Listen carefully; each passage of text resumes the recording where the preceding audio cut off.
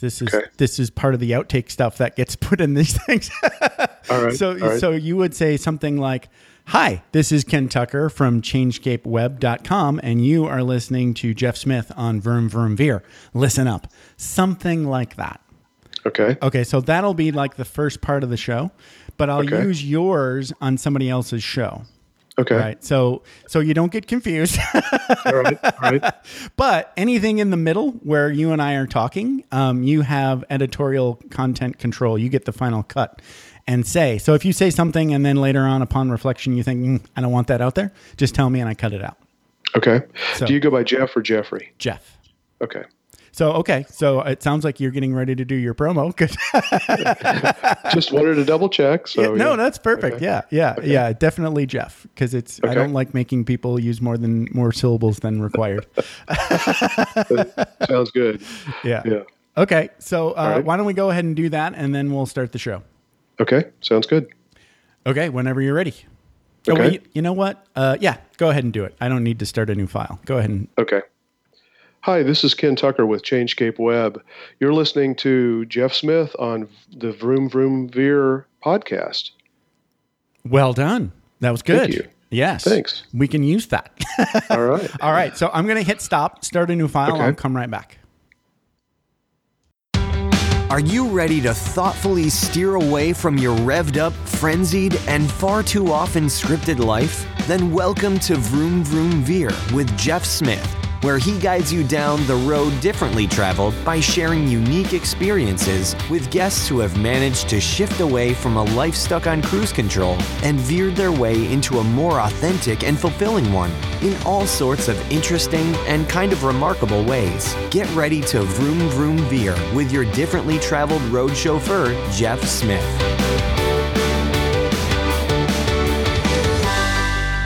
Brown, thank you so much for being on Vroom Vroom Veer, and welcome to the show. How's it going? It's going great, Jeff. Thanks for having me. It's a little rainy in Vancouver, Canada, but it's usually raining here, so you kind of just take the sunny days when you can. Amen. I'll beam you some sunshine from sunny Las Vegas. How's that sound? That would be great. I've never been to Las Vegas, but I hear it has a really nice food scene, so it's on my list to go to. Maybe when we don't have the current geopolitical problems happening around the world. Oh, are you afraid to go to Vegas now? Well, you just never know these days, you know. Oh, no, the U.S. and the UK and other countries, and everyone's fighting, and safe Canada. We're not perfect, but it's a safe place to stay right now. That's awesome. Good for you. You're right. The world is seemingly exceedingly scary right now. Right. So talk a little bit about your business, takesomerisk.com, and what you're most excited about, what you've got going on today. Certainly. So, in a nutshell, we're a marketing agency. We help a lot of clients with data and analytics and figuring out, of all the different pieces of traffic that are coming to the website, what's converging, what makes sense.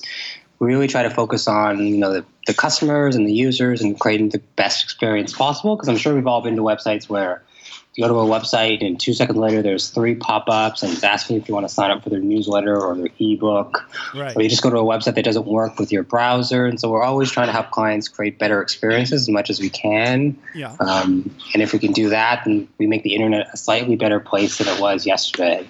And what we're kind of jazzed about right now is we have a couple of e-commerce clients, we have a couple clients in B2B. And so it's fun just working across different verticals and industries and helping different clients who either maybe they don't have a marketing team internally and we become their marketing team with me and my designer. Yeah. Or sometimes they have a marketing team and they want a lot of training and education just to help their team level up and become a little bit stronger, a little bit faster and more effective. And being more effective is a lot more important than being more efficient, because if you're inefficient or efficient on the wrong thing, then it's not going to move your business forward. But if you're effective and moving towards a goal of more customers and more revenue, well, then that's just the secret sauce right there. Yeah. Oh, gosh, man, we could talk forever about the difference between strategy and tactics, right? If you've got a crappy strategy, it doesn't matter how well you execute, right? Can you hear me okay? Yeah, totally. That's, So, okay, but this is Vroom Vroom Veer. Thanks for that. I appreciate learning a little bit more about what you got going on in your business. But being that this is Vroom Vroom Veer, we have to talk about like the Pulp Fiction version of the story of your life. And you've had a really interesting life, so I know this is going to be a lot of fun, right?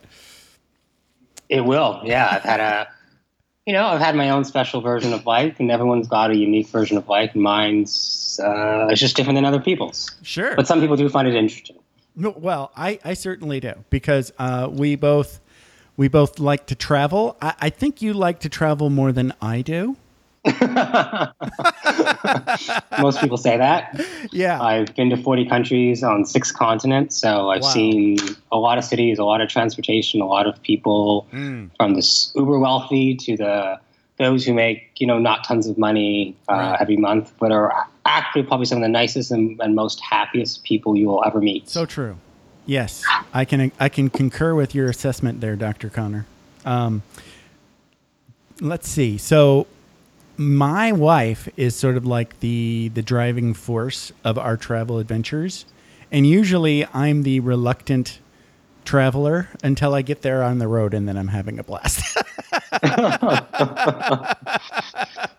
Okay, I mean, flying's not great, Jeff. Let's be honest. The flying experience is pretty atrocious in general. Oh, yeah. There's a handful of really good airlines out there, but the rest, it's just like hurdling cattle into like a barn. It's not great. Though. Okay, so my wife is from Japan, and I don't want to get all up into my story, but I want to share this as a pro tip. And I think I've talked about this before. So podcaster people, if you're listening and you've heard this before, I apologize. But Dwayne hasn't. So for years, I've been traveling to Japan, usually at least once a year, to visit my wife's family and friends and stuff in Japan. And I'll go for about 10 days or so, and she'll stay for like about 2 weeks. But I always really, like you said, dreaded that I don't even know how long the travel day is. It just seems like it lasts for 3 days. And I one year, I want to say it was maybe 2-3 trips ago, I realized that I had this sort of like really, really whiny self-dialogue going on inside my head about how shitty I felt about the whole experience, right? And I don't know why, but I realized that, nobody could hear my thoughts, and they weren't responding to my I'm tired. Why aren't you, groveling at my feet trying to help me feel better?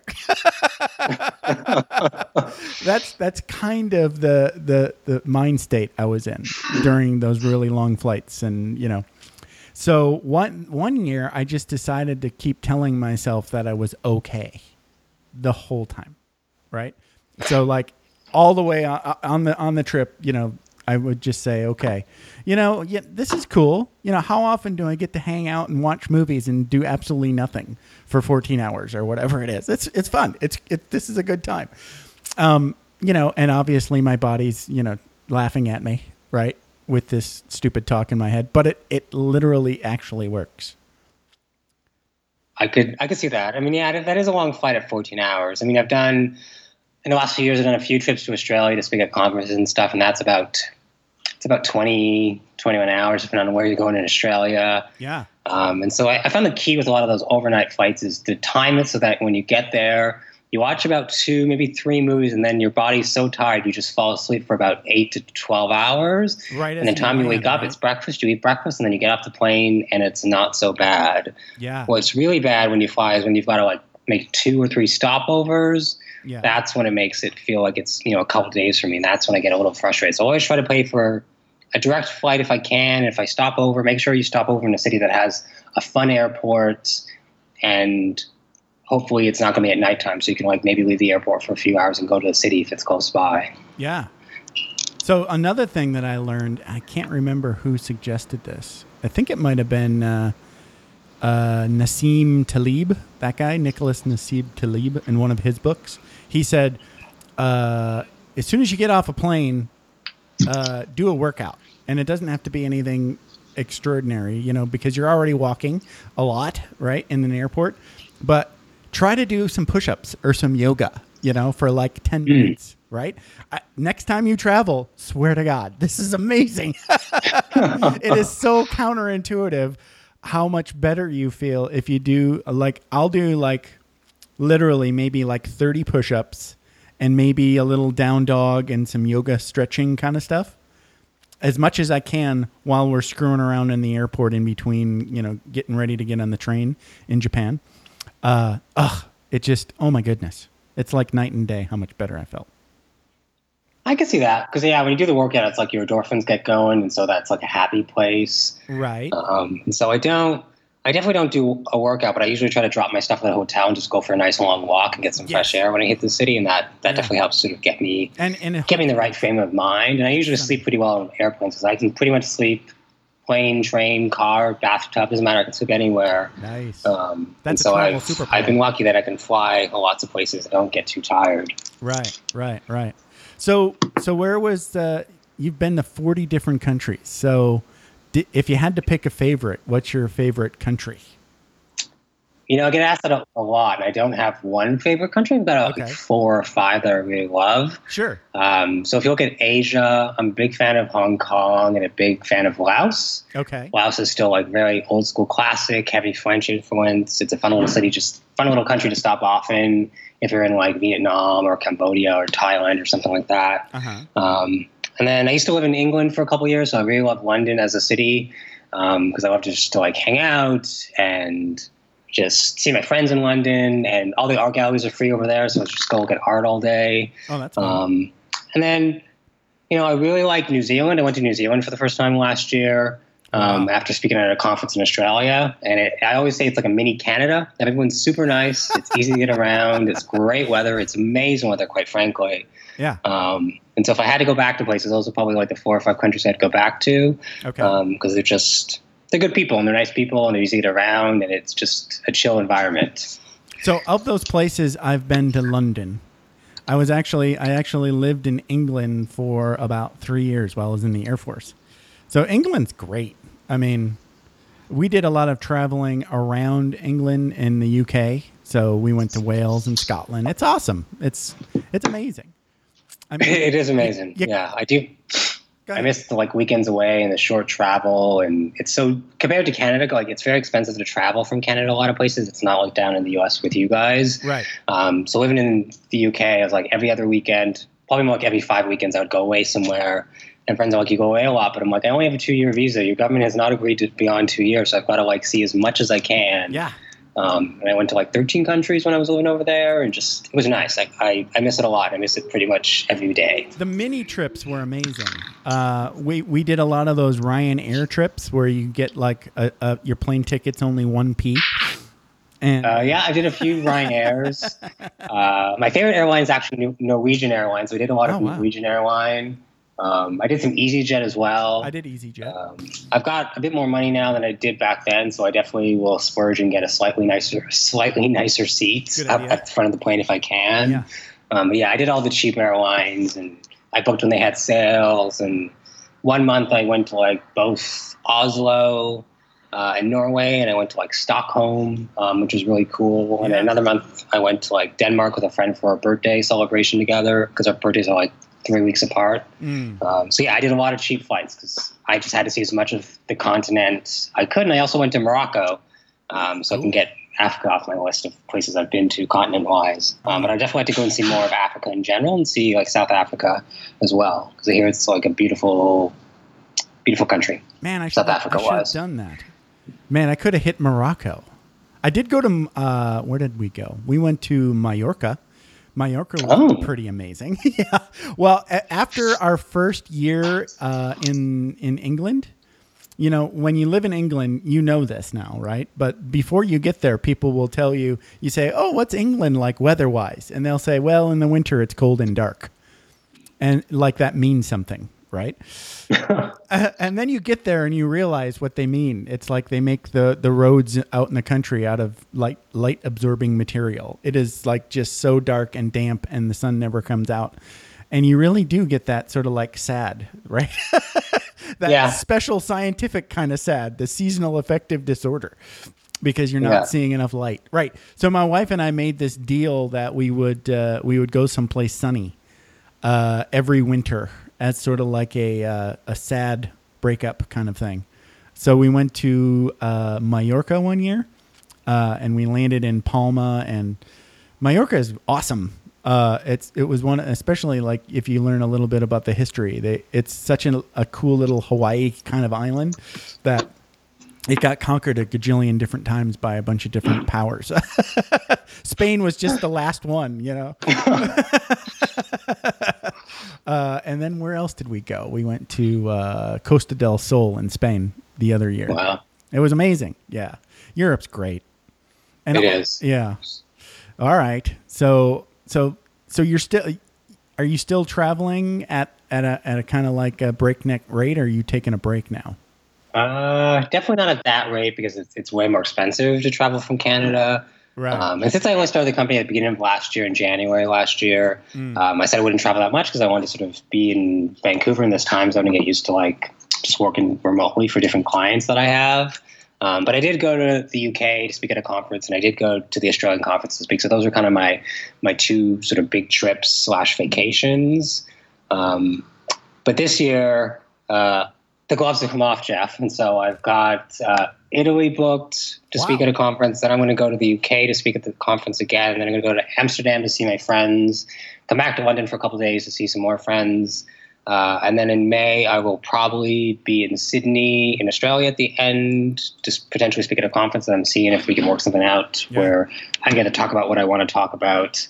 And they get to have me come talk about what I want to talk about. And then I'm going to keep on pitching stuff because I'd love to speak somewhere in Asia. It would be very cool because I really loved 3 months in Asia on my own. I'd love to just go back and, Hong Kong, Singapore, anywhere really in Asia. I'll just go back so I can like check out the continent and just experience more of the Asian culture because I really find it fascinating. I didn't realize all the like history of, like Japan gave a lot of money and resources to lots of other countries in Southeast Asia. There's the wars you hear about as Canadians and Americans and what happened in Asia, but there's the stuff you don't hear about that's super fascinating. And like the French invading lots of people. And I love the Asian culture in general. And it would be great to go back and speak at a conference and just spend some time in one of the countries down there. I love it that you get to use your business to have fun. That's cool. It's like, now I know why people that are running businesses are constantly speaking at conferences. Yeah, that's how I justify my travel. It's pitch somewhere to speak and around the world, and then take a couple days extra and see a city or country I've not been to. Like I'm in Italy, I'm going to speak at a conference. I'm going to go spend one day with my friend up like in the mountains and go hiking for like 12 hours, and take the second last train back from that city back to Milan so I can fly home the next day. Yeah. So it's how I get my vacation in. Because as I'm sure you know, when you build a business, there's always lots of things to do, and so it can be hard when we're a small team to take as much time off as I would like sometimes. You have to kind of force yourself to take breaks and make it fun. So we were going to talk a little bit about some of these stories that you've shared with me. Now, I tried not to read them, because I don't want to know the story behind, so I just kind of know the highlights. But you've got one story where you learned how to believe in yourself, and it seems like it's mostly about travel. So talk a little bit about that story and what you learned and how you learned to believe in yourself. Yeah, I mean, I think I've always had like tons of confidence. Like when I was a little kid, my mom put me into like swimming and karate and gymnastics and anything she could basically save up and afford to. And so that I've always had sort of, I guess, a little bit of confidence, but it's different when you're trying to, get outside of your comfort zone. I think as adults, we get very comfortable in very set in our ways with, I get up, I go to work, I get a paycheck if you work for like a company of some sort. Right. After a year or two, you get really comfortable with that paycheck, and you probably get a raise every year or two if you're lucky. And when someone tells you need to do like this other thing over here that you've never done before and you've only vaguely heard people do, but none of your friends currently do that thing, like i.e. move to a foreign country and try to find a job, it can be really scary because you have to give up everything that's so comfortable and comforting to go after this other thing that could be really really defining for your life. And so Oh yeah. I was dating this guy in 2011, and he dumped me out of nowhere. And I really liked him. Like, he was, looking back, I'll still say he was smart, maybe stupid for dumping me, but still smart. And I was slightly a little bit depressed about it. I tell the story because it's really important. Okay. And then I woke up one day and realized I'm being stupid. Like, I live in a really large city, and he lives in like a small city 2 hours outside of Toronto, because I'm from Toronto, Canada. That's where I was born. And I realized, my freelance business is going pretty well, but I'll probably run out of money by the end of the year if I don't get more clients. And so, one of the things that I've always wanted to do that I've never done, and I've always wanted to like put on a conference in Toronto and try to make like the industry a better place. So I did that. But I also have always wanted to go to Australia.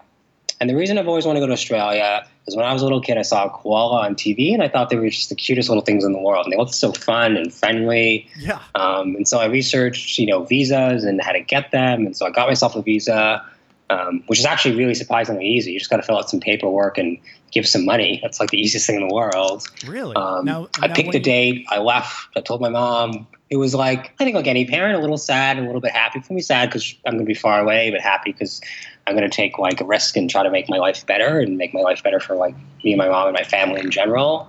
And so I went to Australia, and I was like, well, if this doesn't work out and I can't find a job, I will just go backpack for 3 or 4 months with whatever cash I have. Then I will come home and sleep on my mom's couch and be poor while I find a new job in Toronto. But I went to Australia, and I landed in Sydney. And it was, it was an atrocious flight, because going from Toronto, it turns into like a 23-hour flight. Wow. Because you got to stop off in Vancouver on the way. Okay. And so I got there, and I got a job in about like 3 weeks. But my job was in Melbourne, which is a city I've never heard of at that point. Like a lot, when people talk about Australia, they talk about Sydney and like the Opera House and Bondi Beach. No one really ever talks about Melbourne. Sure. But one of the big telecoms there offered me a job. And I'm like, well, it's only a 3-month gig. If I don't like it, I can always come back to Sydney. And so I went to Melbourne with like less than 12 hours notice. I booked a last minute flight. I got into the city at like 2 a.m., slept for 5 hours, and went to my job the next day. Wow. And it was like a weekend. I was really proud of myself, because I realized, less than a month earlier, I just landed in a city in a country where I don't know anyone. I don't really know how to get around. I don't really know how don't really speak the language. How they function as a city and as a country. Like Australia, much like America or England, we all speak English, but we all have our own vernacular that's a little bit different to our country, and slang and stuff like that. And so I wasn't sure of like the culture in Australia. But people were really friendly and nice, and they like that I was from Canada because I have that Canadian accent.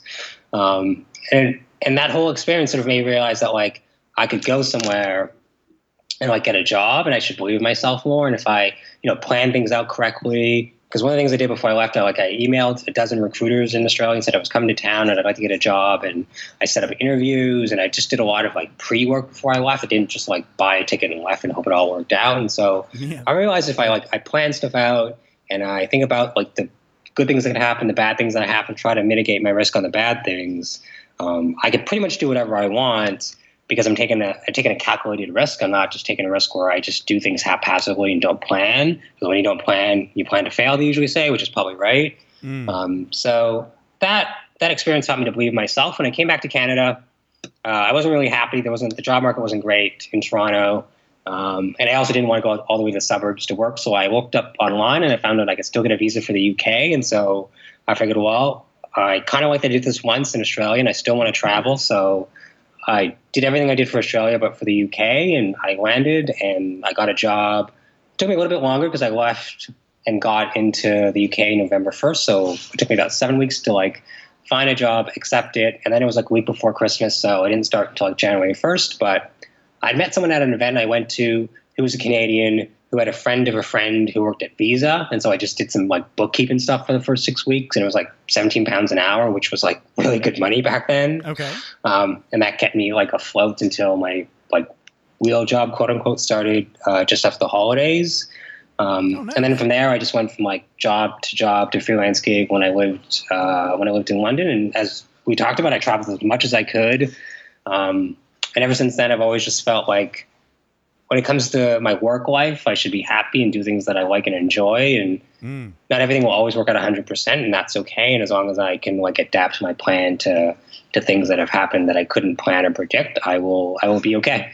No, and it also probably gave you this sort of like experimental kind of mindset, right? where it's like you don't have to. It's almost like you were living the vagabonding kind of lifestyle without even trying. I guess so, yeah. Well, no, I guess because I don't know anyone who's done it. Like none of my friends have really done it. Right. No, I know. And like my parents and my mom is from Jamaica, and she moved to Canada when she was like 22. She lived in Toronto all her life beyond that, so she's like Canadian as they come. Yeah. And so I don't know anyone who's like done that in my family in my social circle. So it's just like, honestly, in some ways, making things up as I went. And I'm like, what would a normal person do in this situation and what makes sense? And so I just did those things. And luckily, it worked out. And I wrote a blog post for Medium, the other day about the experiences. I always have friends and people like who follow me on Twitter, like, how did you do it? And like, how are you like having clients in other parts of the world? And I kind of just wrote it to tell people, like, if you want to do it, you should just go for it. Like, especially if you're under 30, like, you can go back home and sleep on your parents' couch if it really doesn't work out. Right. But like, if you're smart and you're curious and you have a good personality, somebody somewhere in a foreign country will hire you to do a job. Wow.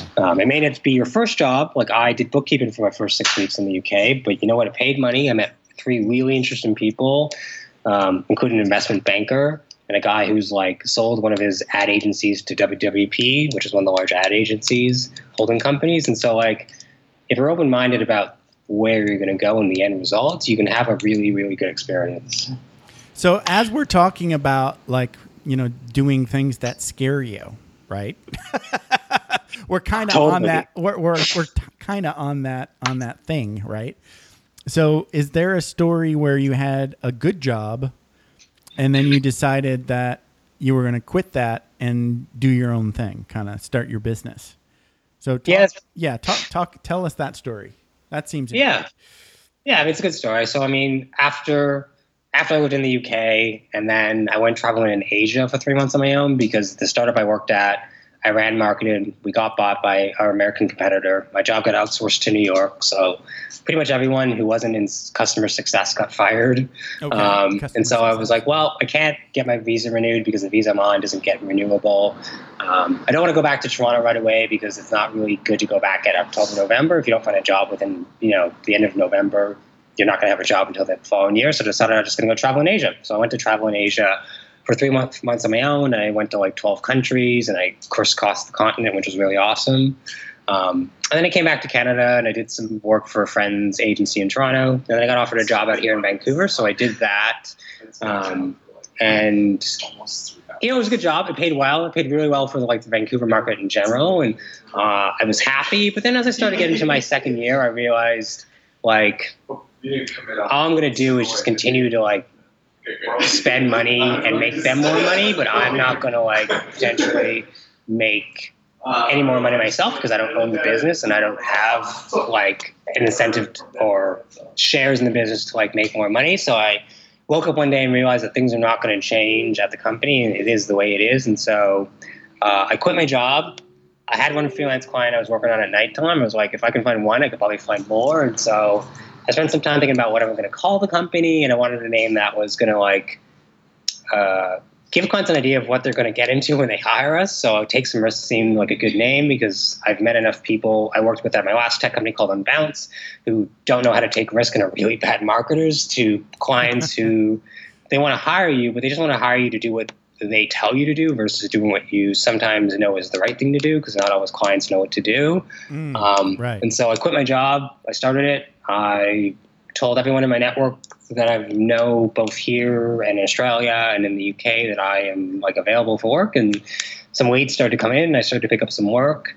And then a friend who does VC and some fintech out here knew one of his friends who has a fintech company was doing some stuff and needed help, and they hired me for a year's contract, which was really nice, and I could work from my own office, which was really good.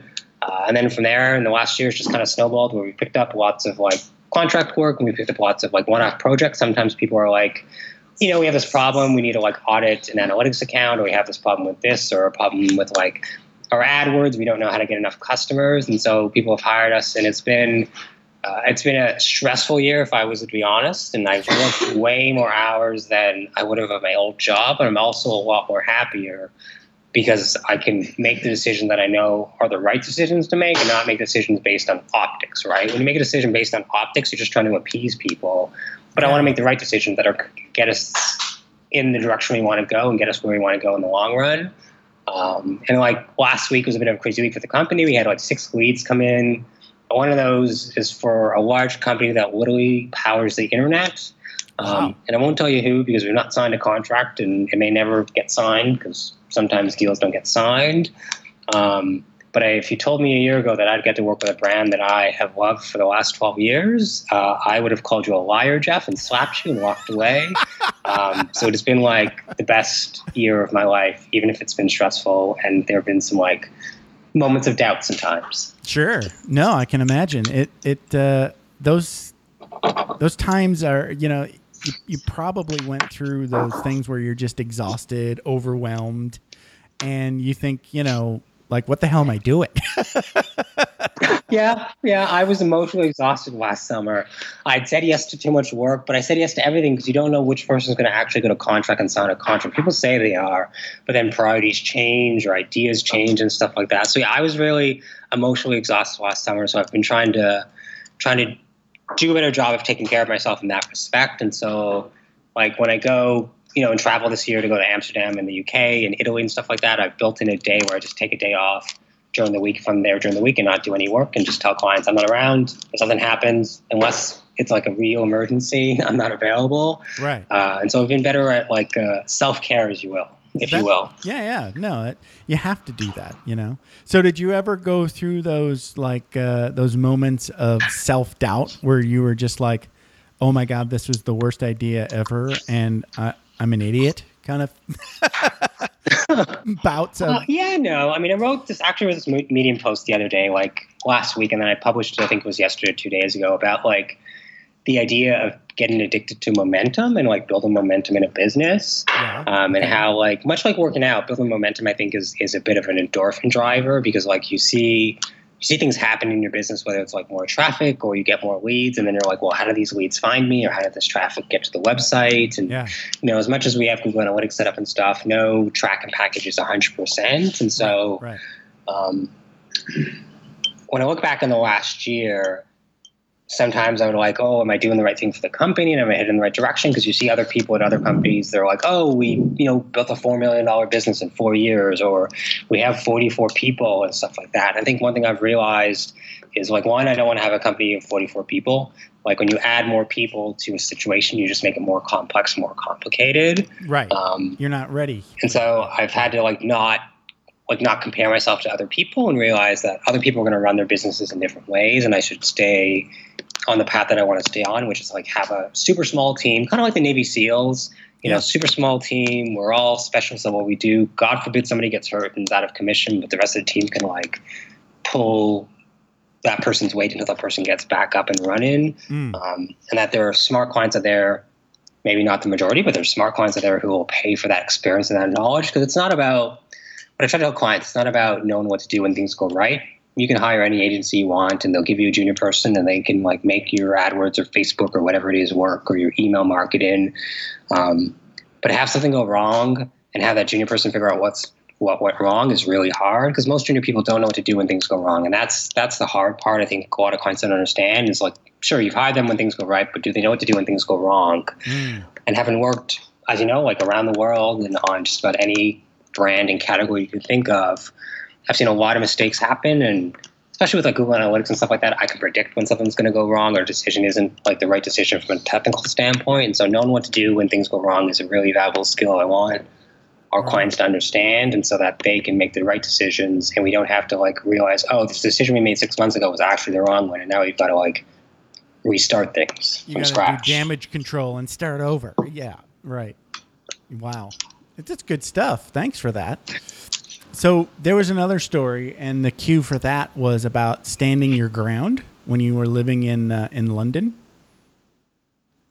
Yeah, I mean, London was an interesting thing, similar to Australia, but I think because I only lived in Australia for 7 months and I lived in London for 2 years. It's like 2 years in London. The idea that you've made this decision and you're sure it's the right decision. it's easy to want to just go back to your normal life that you had before, that very comforting life. And so you just got to like stand your ground and keep on heading on the direction, because things will often get worse before they get better. And you've got to be comfortable with that sort of ambiguity and that unknown.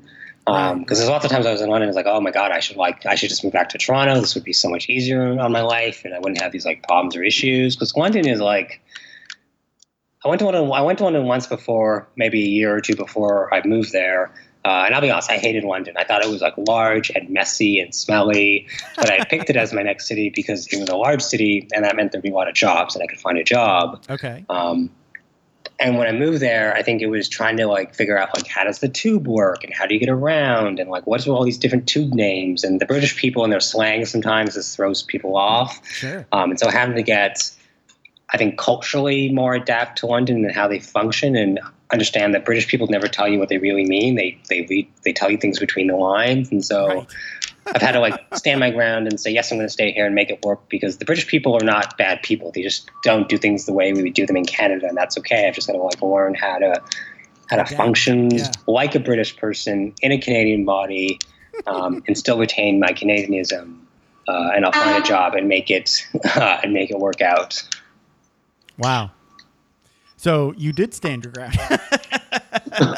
And I think, once you go through, I went through something similar when I lived in London, because it's like, it's almost like sometimes you don't think you're speaking English. I remember listening to the radio in the car and not knowing what, half of what they were saying. And then at some point I had an aha experience. I was like, oh, they're talking about places. Right? Like, oh, okay, that's a place. And yeah. That's why I don't understand what the hell that word means, right? So anyway, yeah. That is very London. Like, even I remember I went to Liverpool for the day trip, because they had one of the Tate is in Liverpool, so I took the day trip to Liverpool. And just the northern accent is really hard to understand, even in England, just like what they actually said and the pronunciation. And then, if you go to Wales or Scotland, they've got their own little accent over there that's a little bit hard to understand. So even when you leave London, it can be a challenge sometimes. But I kind of enjoy that. Like, I dated a Welsh guy for a few months when I lived in London. And it was kind of like nice to like learn about their culture and how they're different than the British people. Oh, totally. And my experience in Wales was like cool castle, lots of nice trees, very green, and then way too many consonants in all the words. I was like, what's going on with these words? It was kind of like a European version of Hawaiian almost. It's like everything was just a lot longer, right? It was like, wow. I didn't have time. I think I was only there for like a weekend, but that's what I remember from that weekend. The Welsh language, I don't know what the name of the language is, but I mean, I was just like, wow, that's a whole nother, it's not like, I know they speak English now, but they also still speak that other language, right? So I was you just call it Welsh, I think. I think it's just called Welsh. See, there you go. But they definitely do speak Welsh still. Yeah. Especially probably the older people. Right. Yeah. Amazing. Fun stuff. And did you get a chance to go to Inverness, like up in Scotland? I went to Scotland. I did Edinburgh and Glasgow on a long weekend over 4 days. Right. Okay. I spent about like a day and a half, I guess, 2 days in each. And it was nice. It was nice just to train up and sort of see the countryside and do the castle and stuff like that and walk around. It rained a lot, I remember, that weekend, so it wasn't like the most sunny weekend, but that's one thing I think I learned living in London is if you took out London for the rest of like the UK, there'd be like 50 more days of sunshine every year because it rains so much up in Scotland. They get way more rain than I think anywhere else in the country. Yeah. But it was nice to go and just walk around and explore and just get away from the city. Because as much as I love London, and I'm a city guy, it is nice to spend weekends away in smaller cities and just appreciate their way of life. Yeah. Oh, yeah. And baked beans for breakfast. Things like blood pudding and other products they have. Yeah. I've tried them when I lived there, and I'm like, this is not for me. It's just not. No, I couldn't do. I've had a lot of unique things from breakfast traveling around the world, but this just doesn't work for me. I can tell a funny story because my boss and I in the Air Force, we got addicted to these bacon and cheese baguettes. So it was basically just, like bacon and cheese with mushrooms on a baguette, and then they make it into a melty sandwich, and then chips and a beer. Right. I mean, I do love cheese. Don't get me wrong. I do love bread, so it's not a bad thing. No, they were amazing. But the funny part of the story was, their kind of bacon is similar to Canadian bacon, wherein it's not just burnt fat like American bacon. It's actually, there's some meat in there. There's, yeah. Yeah. And my boss was constantly saying, I would like you to burn my bacon, please. It's a little weird. Yeah. Yeah. But they never would, they would burn it, but it was never burnt to his satisfaction. I just thought his persistence was hilarious. Well, he knows what he likes in terms of bacon, and that's not necessarily a bad thing. That's right. So, okay. So you've got another story here, and you talked about valuing your time, which I think we all can get better at, right? Talk a little bit about this trip to Poland. Poland is like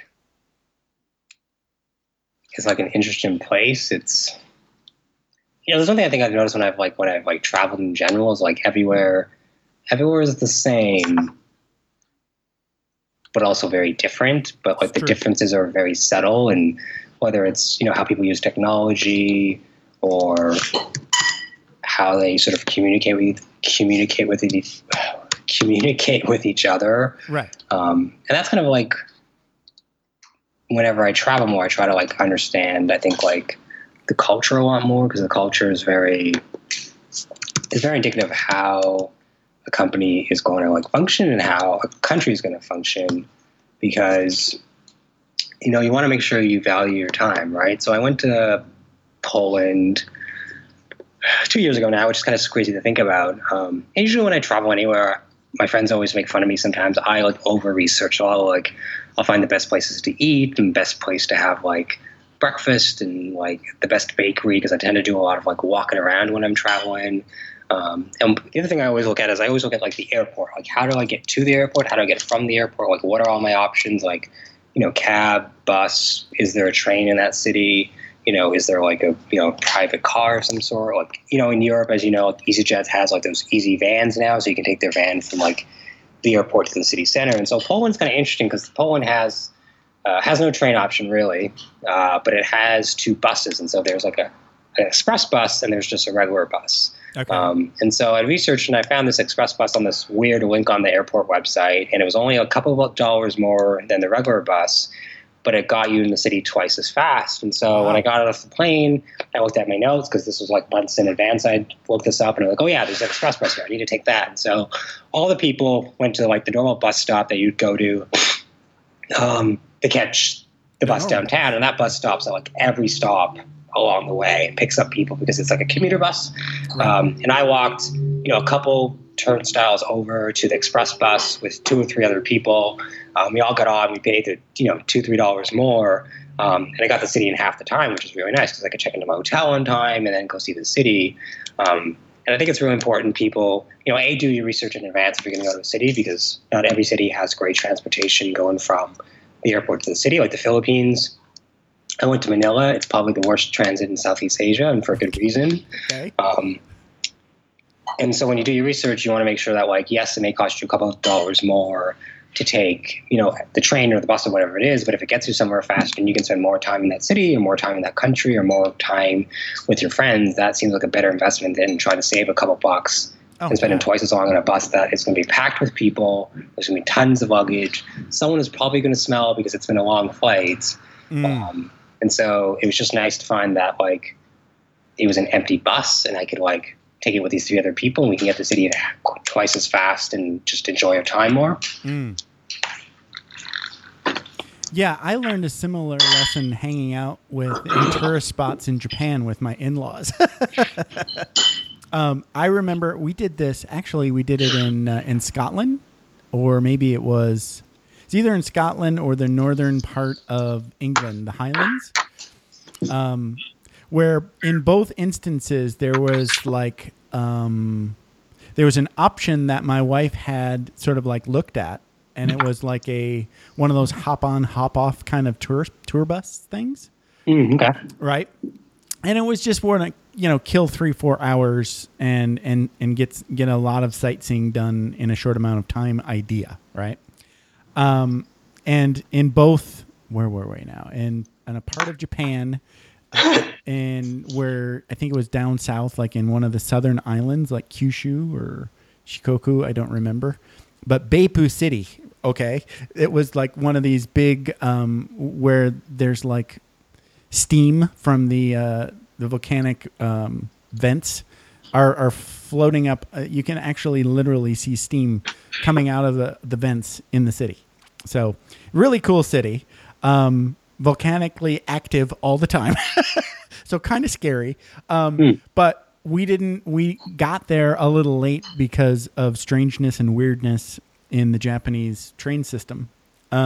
So we missed the bus, and my wife on the fly hired a taxi guy to do the same tour.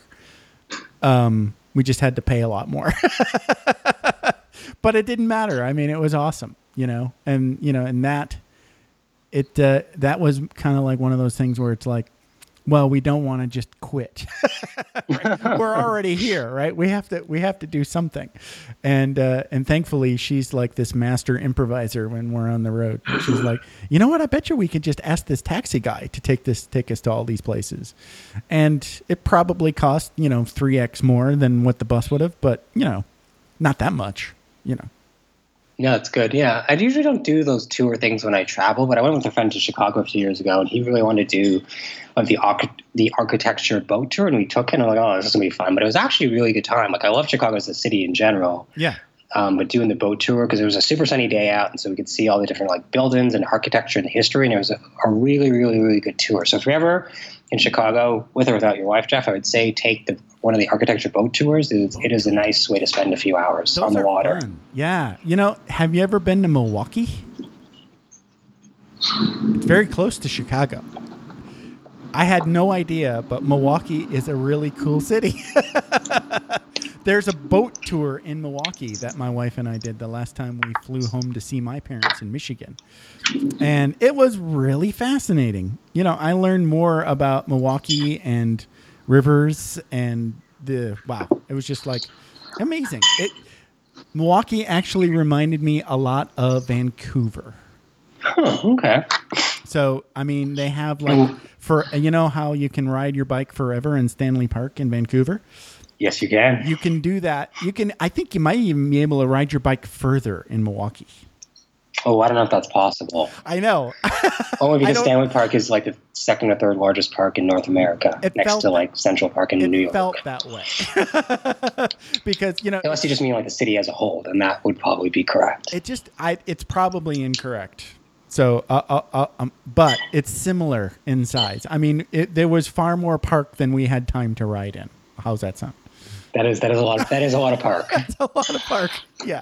And just really beautiful green spaces. So yeah, I really liked Milwaukee more than I thought I would. So as we wrap up, I think you've got one more story, and I can add in some of the times that I got lucky, but talk a little bit about how you think you're lucky. Yeah, I know a lot of people talk about like luck and X person's lucky and X person's not lucky in life. I think so there's two things. There's the idea of you can either be a really positive person in life, or you can be a really negative person. And there's been studies that have been done on this, and the idea that if you ask a positive, happy person to look up something in a newspaper, they will find it a lot faster than a person who's, very negative or not in a good mood. And so the idea of being in a good mood and being very positive heightens your awareness.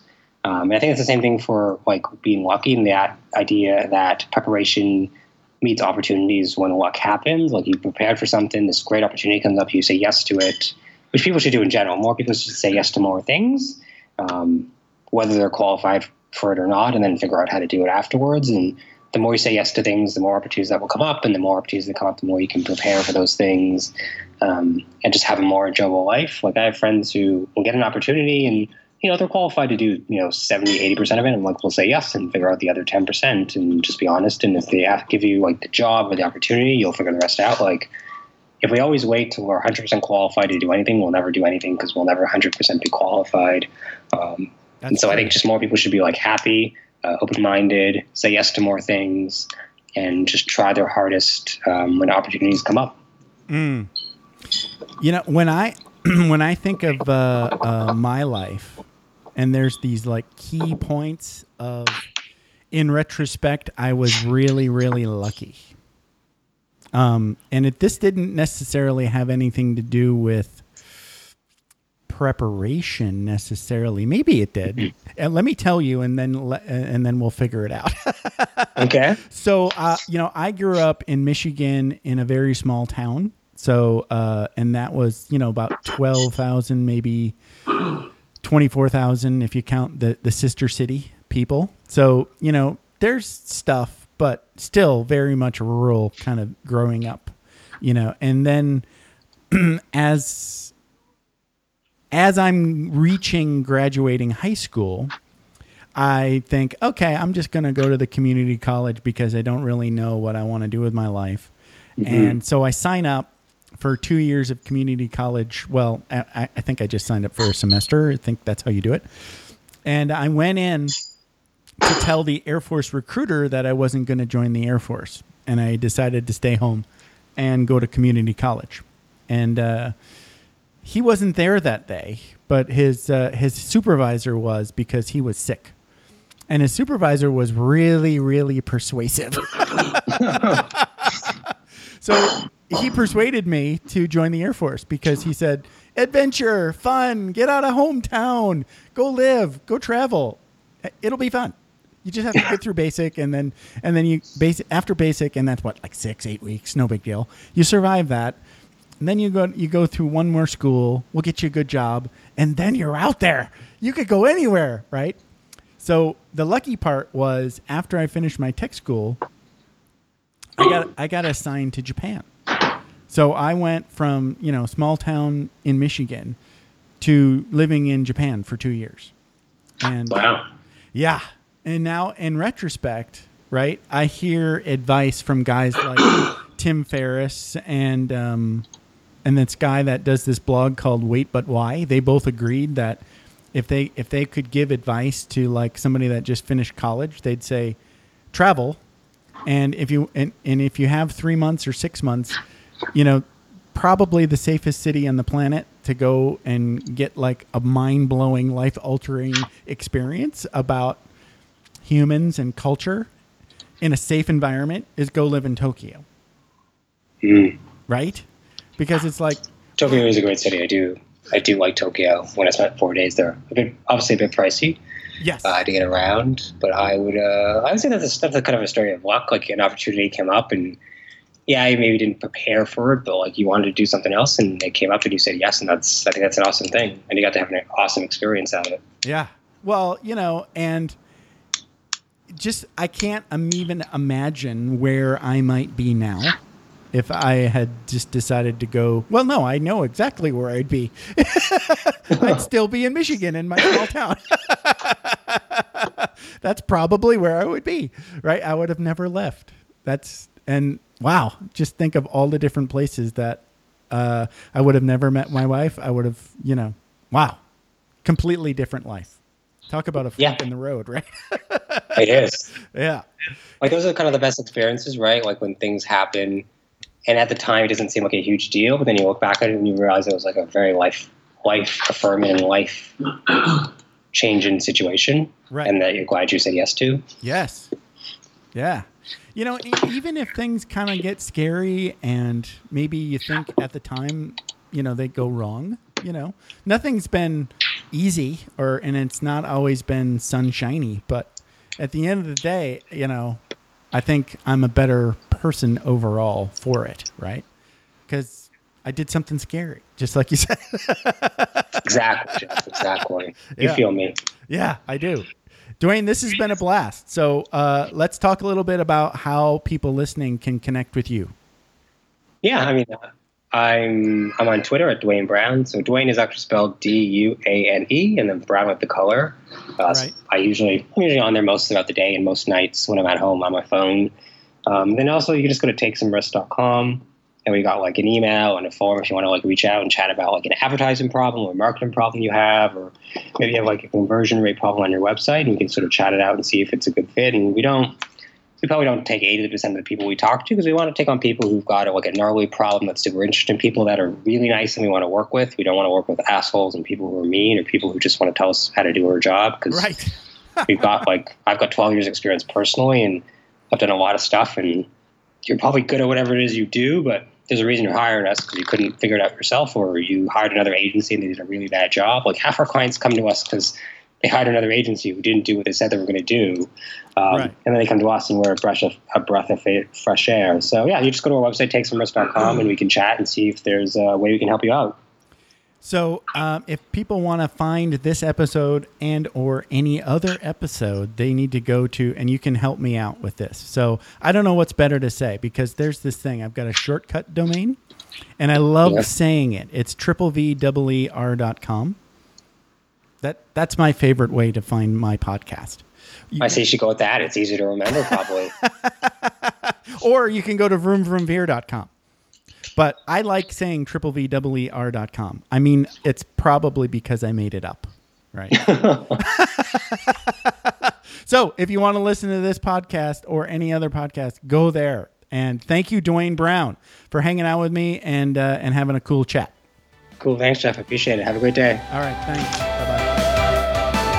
Thanks for taking the time to ride along with us on another episode of Vroom Vroom Veer. For podcast info and show notes, be sure to head over to VVER.com. That's VVER.com. Man, that's fun to say. And we'll catch up with you next time here on Vroom Vroom Veer.